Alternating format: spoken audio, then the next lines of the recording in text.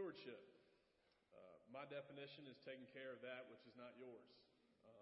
I'll admit I didn't look in the dictionary when Will asked me to do this. That's my definition, so don't hold me to it.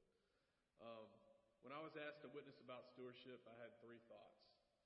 First, there are a lot of other people in this church who would be better witnesses than I. A lot of you all. So I began to think about how am I a good steward of what God has entrusted me with. And then I thought, wow, there are so many people in this church that are good stewards and don't even know it.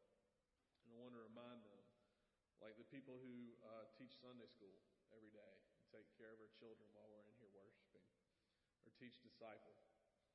So my greatest example of taking care of something that isn't mine is volunteering with the youth of this church. I truly help to take care of those young people who are not my children, to help raise them become better disciples.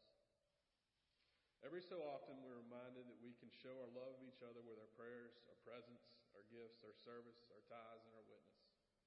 Each of us has gifts given to us by God that He has trusted us to make good disciples in this world and to show love to each other.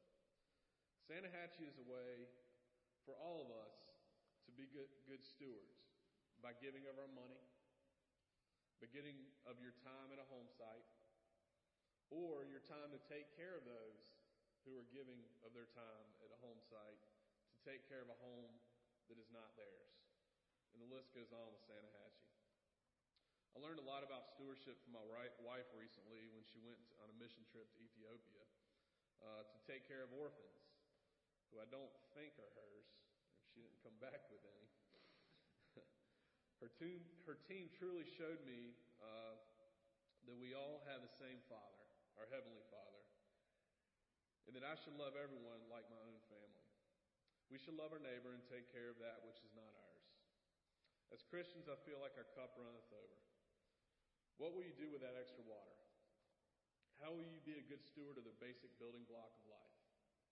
How will you water the tree of life? Today in the Commons area, there are leaves.